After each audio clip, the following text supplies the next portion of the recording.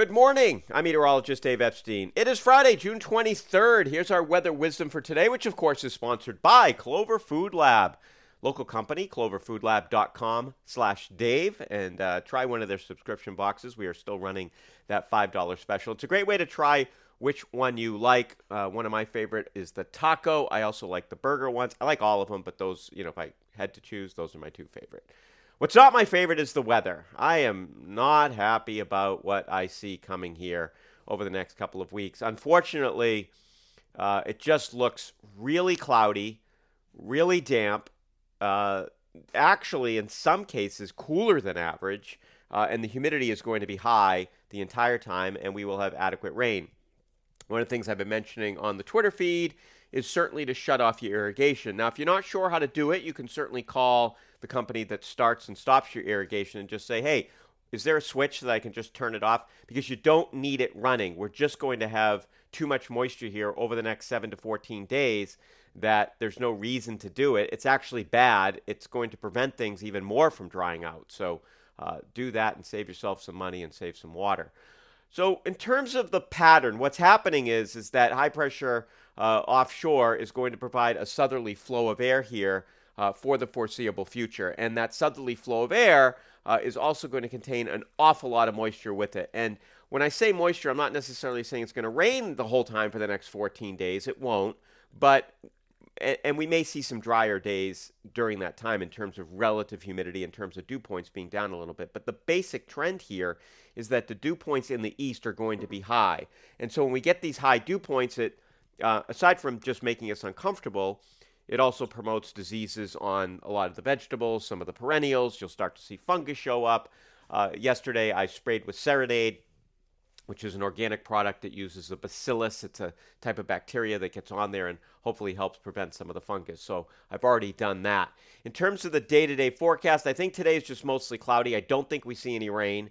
If we do, it would be some light showers, temperatures in the 70s. And that humidity, right now, dew points are still in the upper 50s. It'll just be going up all day. It will not get oppressive, but it will go into the 60s. You'll notice that it's going to have that sticky feeling in the air overnight tonight as temperatures hold between about 63 and 68 all night long. Again, just the chance for a little shower late at night. Now, tomorrow, I think showers are more likely.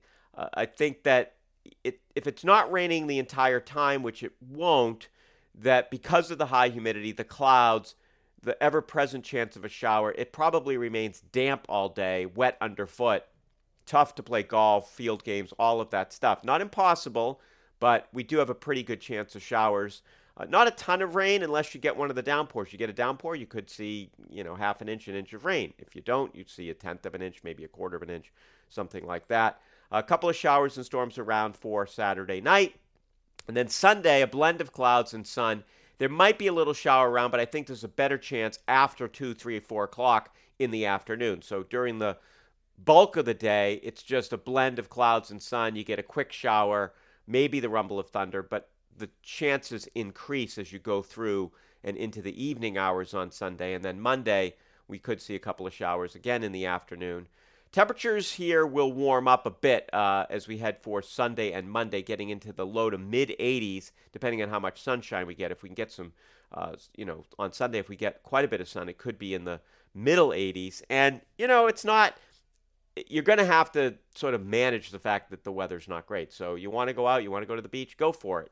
Just know that the deeper into the afternoon on Sunday you go, the better chance you're going to have to get wet. I do think that those folks over the Cape and the islands will see less rain here in this pattern. So the pattern that we're in tends to provide the most amount of shower activity in the afternoon and over inland areas. And the further southeast you go, it tends to be less. So it's one of those patterns where somebody could be on vacation on the Cape and say, hey, I know you guys were having rain all week up in Boston, but we didn't have nearly as much. So if you are on vacation down there, certainly the islands, you'll have to contend with fog, high humidity in the morning, but you may not see as much rain falling out of the sky as the rest of us the further north and west you go.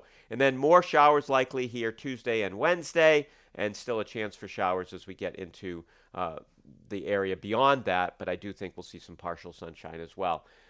I think back to 2021, we had anywhere from 8 to 12 inches of rain, depending on where you were. I'm not saying this is going to happen this July, end of June into July, but the pattern with the high humidity and the ever-present chance of showers just does not look good. And with such high humidity and the chance for showers and storms, you can see downpours, and those numbers could add up to be quite high by the time we get to the middle of July. That was an abysmal month.